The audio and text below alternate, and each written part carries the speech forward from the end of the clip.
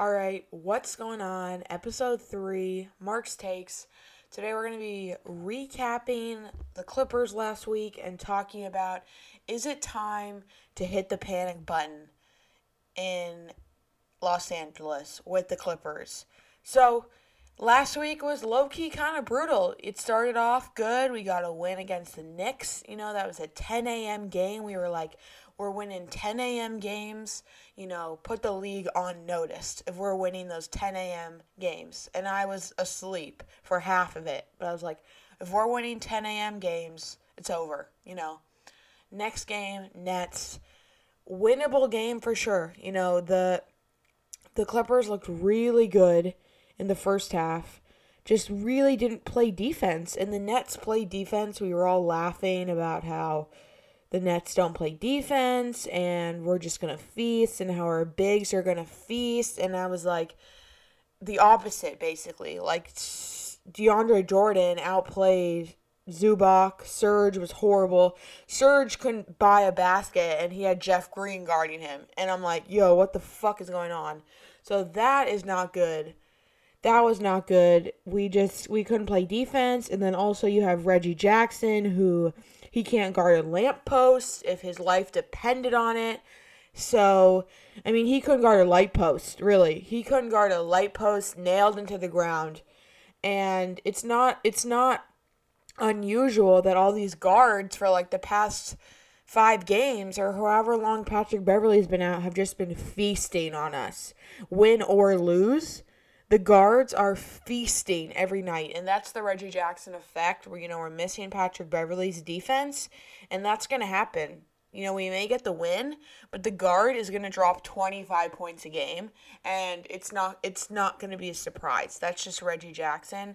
So the thing about the Nets is, like, you can contain 2 of them, but you're still going to, another one is still going to score. That's what I found so frustrating. I was like, yes, we did such a good job on KD. We did such a good job on Harden on that possession. And then you let Kyrie score, like a fadeaway 3. And that, it's tough. And I'm not going to make excuses, obviously, because we lost the game. It was a week ago. I'm just doing like a quick recap. But I do think if Patrick Beverley was playing, it could have been different. I think that obviously Kyrie, Patrick Beverley would make, I wouldn't say a huge impact on Kyrie, but I would definitely say he would be way better than Reggie Jackson. I think it's all about containment. Like, you can let him score 25 points instead of 37, and 25 points wins us the game, So it's just stuff like that frustrates me about Reggie Jackson because, they went to Cleveland the next night. They played Cleveland. We won. But Sexton, went off. That's just the guard effect. And it's happening every single night. It's not unusual, honestly, just because of Reggie. That was a good game. Paul George went off.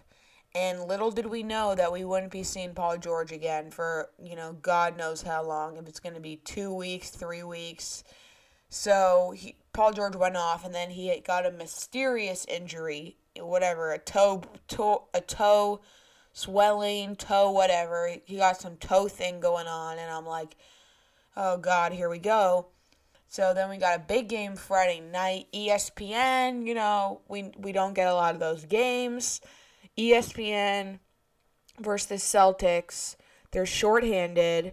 They didn't have Jaylen Brown. They didn't have Marcus Smart. But who steps up big time? Kemba freaking Walker. And you're like, oh my God, another point guard. And it's like, yes, because this is happening because Reggie Jackson cannot play defense for the life of him. Kawhi was also really bad in the fourth quarter. That was so frustrating because the Clippers were looking really good. They were up big. They were up like 18 points or something. Completely blew it. Could not buy a basket. It was a kind of a wild ending. Like, Lou Williams hit a 3 at the end, but they were down 4 at the end, and there was 10 seconds. Reggie Jackson just dribbled it up, and the game ended. You're down 4, dude. There's 10 seconds. You could get a shot off and then foul. And he's just a bonehead. I don't know what he does sometimes, but that was definitely his worst game. He was despicable, unplayable liability out there. And I was like, we gave him way too much credit because that was, oof, my God, like he couldn't guard Kemba like in the backcourt at the end of the game and all this shit. Like that was defensively really bad. And we're like, okay, tough loss, no Paul George. Hopefully he bounces back Sunday. A day before Sunday comes, they're like, no Paul George. I'm like, oh my God, here we go. And guess who has the best game? Who's the Western Conference Player of the Week? That's right. De'Aaron Fox had a crazy game yesterday, and you're like, why? I mean, that's so weird. Like, there's a pattern going on, right? Another guard with a crazy game against us. Kawhi was horrible. His past 2 games, his MVP, ranking dropped significantly. Something about him and his leadership, I really start to question in these games. And I'm not saying hit the panic button, but I am saying that he needs to step up big time as a leader when Paul George is out. Because I'm starting to think that Paul George is more like a verbal leader than Kawhi Leonard. And without Paul George, sometimes he ain't shit. And without Paul George, it really looks sometimes like the classic Doc Rivers offense, where it was just so stagnant. There's nothing going on. Just kind of shoot it at your own will. Hope it goes in. No passing. And just brutal. And unfortunately, without Paul George, there's not as much floor spacing. Like, Paul George really spaces the floor. Everyone's, just it's frustrating to watch because I know how good Kawhi is, but then he does not play well. He's passive, or he's just shooting horrible shots. And yesterday he was shooting shots that he usually makes, but he was missing them, which again was frustrating. Another winnable game, and the Clippers, they dropped 2 in a row. Definitely 2 winnable games. It kind of looks like we're resorting back to like the old Doc Rivers play style, but without Doc Rivers, which is even more frustrating. I'm like, you gotta burn all the Doc shit, Lou. I don't even care. You gotta burn it all. Just burn it all, and it's frustrating. I mean, we were the only team that hadn't lost 2 consecutive games, and obviously that's over. We're going on a 2-game road trip to Minnesota and Chicago. Those aren't easy games, and without Paul George and Patrick Beverley, who knows what's gonna happen? Minnesota, you never know. Chicago, we got Zach LaVine, and Kobe White. The guard play there is insane. So it's like, if we're gonna have Reggie Jackson on Kobe White and like Zach LaVine, we're in big trouble. Big trouble. So we really need Paul George coming back. I guess he's day to day, but it's still like, I keep reading conflicting reports how it's like this injury, another player had this injury and was out for like 4 months. And then they were like, oh, he's day to day. So I'm like, really, like, what's the truth? And no one really hears anything until like the day of the game. But I would really like to see, I'm interested to see if he's traveling with the team for the 2-game trip. I don't think it's time to hit the panic button yet. But if this road trip goes poorly, I would say hit the panic button, trade Lou Williams, and see what's out there for Patrick Beverley. The thing about Patrick Beverley is I sometimes do believe that he is our 3rd best player on the team. I mostly think it's Batum, but I think he has the ability to be the 3rd best player on the team, but he can't do it because he's injured all the time. And he's just wasting, he's rotting away on the bench. He's rotting away at home when we're on the road because he's injured. We never see these injuries anytime during the game. He'll be perfectly fine for 48 minutes, and then, a day later he's out. He didn't go on the road trip. He's been out for like 8 games now, right? He's a 6-game roadie. We never hear anything about this, and we can only take so much Reggie Jackson. I can't take many more games with him in the starting lineup. I can't do it.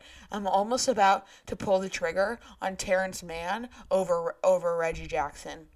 even though these past couple games have been rough, I think a bright spot, not just in these two games, but in like in the whole season, has been Terrence Mann.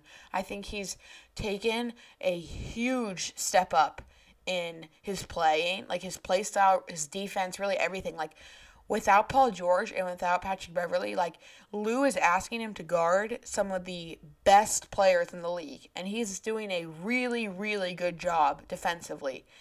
Offensively, he's looking more confident. He's looking to shoot. He has a nice layup package. You know, I really like what I'm seeing, and it looks like he's actually becoming like an NBA player instead of just a bench warmer. A two-way player. He really is really looking like an actual NBA player, and I really, really like that. I think like I'm genuinely happy when he checks into the game because I'm like, he's going to bring something to the table every night. Just like his play style, his effort. It's definitely very noticeable, and I think all Clipper fans are noticing it, that he's taking a huge step up. But again, and I'm just going to preface and say, I'm like pretty pessimistic Clippers fan. Like, not, I wouldn't say pessimistic, I would say realistic. So when I see that we're losing these games pretty poorly, it's worrisome because it worries me because like this looks like we're going back to the old Clippers from last season. But I don't think it's time to hit the panic button considering the injuries, and I think that plays a big role. The only other thing that scares me is like when everyone's back and healthy, if that ever happens, does that mess up like team chemistry? I never know how these things work, obviously, because I'm not an NBA player. But it feels like we just never have the full squad healthy, ready to go, and that's just like the way it is as a Clipper fan.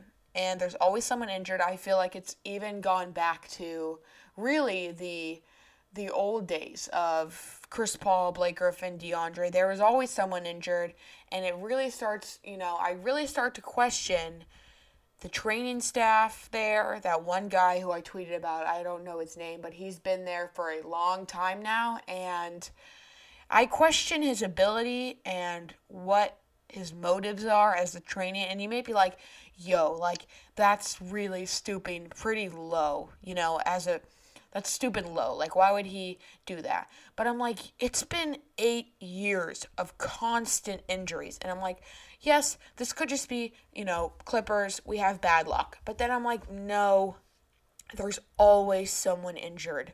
And it's frustrating.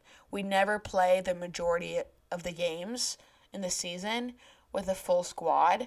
And to me, that's really frustrating watching like all these other teams who have completely healthy squads the entire season. And yeah, I mean, it's frustrating. Again, I'm not trying to like pick on this dude, the training staff dude, or like stoop low, but it does make me, think. That's all I'm saying. I'm just thinking about his motives and his ability to be a trainer with the Clippers just after 8 years of injuries after injuries after injuries. So yeah, I mean, I think this 2-game trip it's low-key really important. Obviously, we're the 3rd seed right now, and 1, 2, and 3, like, it's going to be hard for us to catch up to 1. We could maybe go to 2, but like, we need to win games. The gap between 3 and 4 is pretty big, so I don't think we would stoop down to 4, but I really don't want to go below the 3 in the standings. And I know it's pretty early and stuff, but we don't want to be like losing 3-4 games in a row. Like that's not what we want. I do think it is a good experience for the team to like go through this. It's not all sunshines and rainbows. We thought it was. I was very confident. I was like, with Paul George playing the way he was, I was like, we're never going to lose a game. We aren't. And then, boom, it hits you like a truck. It's not all sunshines and rainbows, and I think it's important to realize that and, like, grow as a team and a fan base as well. And I say that every year, and then they break me to the point where I have to take an emotional break from seeing anybody and going on any social media for a week, and that will probably happen again this year. But, that's just the cycle of being a Clippers fan. And I somehow, for some reason, keep doing it. But, yeah, big road trip. This is important. I really need Kawhi to go back to his, MVP caliber play. He was playing really well, and then he had like a big drop off, and I'm like, what is going on? I don't know. I think he really needs Paul George there, and I'm not questioning his ability as a player because I know he's a great player, but I'm questioning his ability to be a leader without the presence of Paul George. Like, dude, you need to step the fuck up. I don't want to see them lose 4 games in a row, 3 games in a row, whatever it ends up to be. So, yeah, I'm questioning his ability to be a leader, I would say, without Paul George, for sure. And I think the only way for me to not do that is to see him actually step up and become a leader and facilitate, score. He's been shooting bad looks. His shots look flat. His shots looked horrible against the Kings. Lou Williams was our top scorer. And I'm like, if Lou Williams is our top scorer, oh man. It's good because his trade value is going up, up, up. But it's also like, man, we got to be better. Everyone's got to step up, exponentially. And speaking of Lou Williams, Twitter today was in a frenzy about Lou and Patrick Beverley and how Lou Williams, it always seems like Lou Williams is in some type of trade talk. And, if he's scoring 23 a night, trade value goes way up. The only way I would trade Patrick Beverley would probably be for, like, Kyle Lowry. That's probably it, because I saw he's also on the trading block. So I was like, I think that's the only way I would trade Patrick Beverley. And we would have to give someone else, too, like, probably be Zubac and Lou and Patrick Beverley and a second rounder. That's a lot for a pretty old Kyle Lowry, but it would be fun. It would be the Toronto Clippers reunited once again. And, yeah, that would be exciting. That's really the only way I would give up Patrick Beverley. I'm not going to just give him away for I don't know. I was on that Scary Terry train, but from what I've seen, I watched the Hornets game today. He's out of the starting lineup, which is good if we just want to, send Lou and a couple second rounders over there. They wouldn't do that, I don't think, but you never know. He's out of the starting lineup. He got replaced by LaMelo. He looks horrible, and that's good for us. His trade value is going way down. He's tanking his trade value, but I don't know if I would trade Patrick Beverley for Scary Terry, just because I think Scary Terry's been pretty bad recently. I think Kyle Lowry is really the only option. Or if we got, like, I don't know, I don't know. I think only Kyle Lowry. No one wants Lou Williams solely, and I stand by that. Who the fuck wants Lou Williams solely? No one. No one would even take Lou Williams and a couple draft picks either. I really don't think that. I think that they're looking for like 2 or 3 Clippers players in a big deal. And by the way, the Clippers front office moves in silence, so stop spreading the shit around. They move in silence. You're going to see if they end up doing like a big ass trade, it's going to break the internet when you least expect it. So just stop with the boring ass rumors, stop with everything, and just let them do their thing in silence. All right, that's going to wrap up. In regards to this podcast, I'm going to do a once a week. I'm going to recap the Clippers every week. And I think that's just a better way to do longer episodes instead of doing like after every game or just talking about one topic. I want to recap every week. Clippers weekly recap, Mark's takes, and I also want to talk about other stuff as well. Like I want to start talking about March Madness. I want to start talking about betting, but for right now, Clippers only. All right. Thank you guys for listening, and I'll catch you later. Peace out.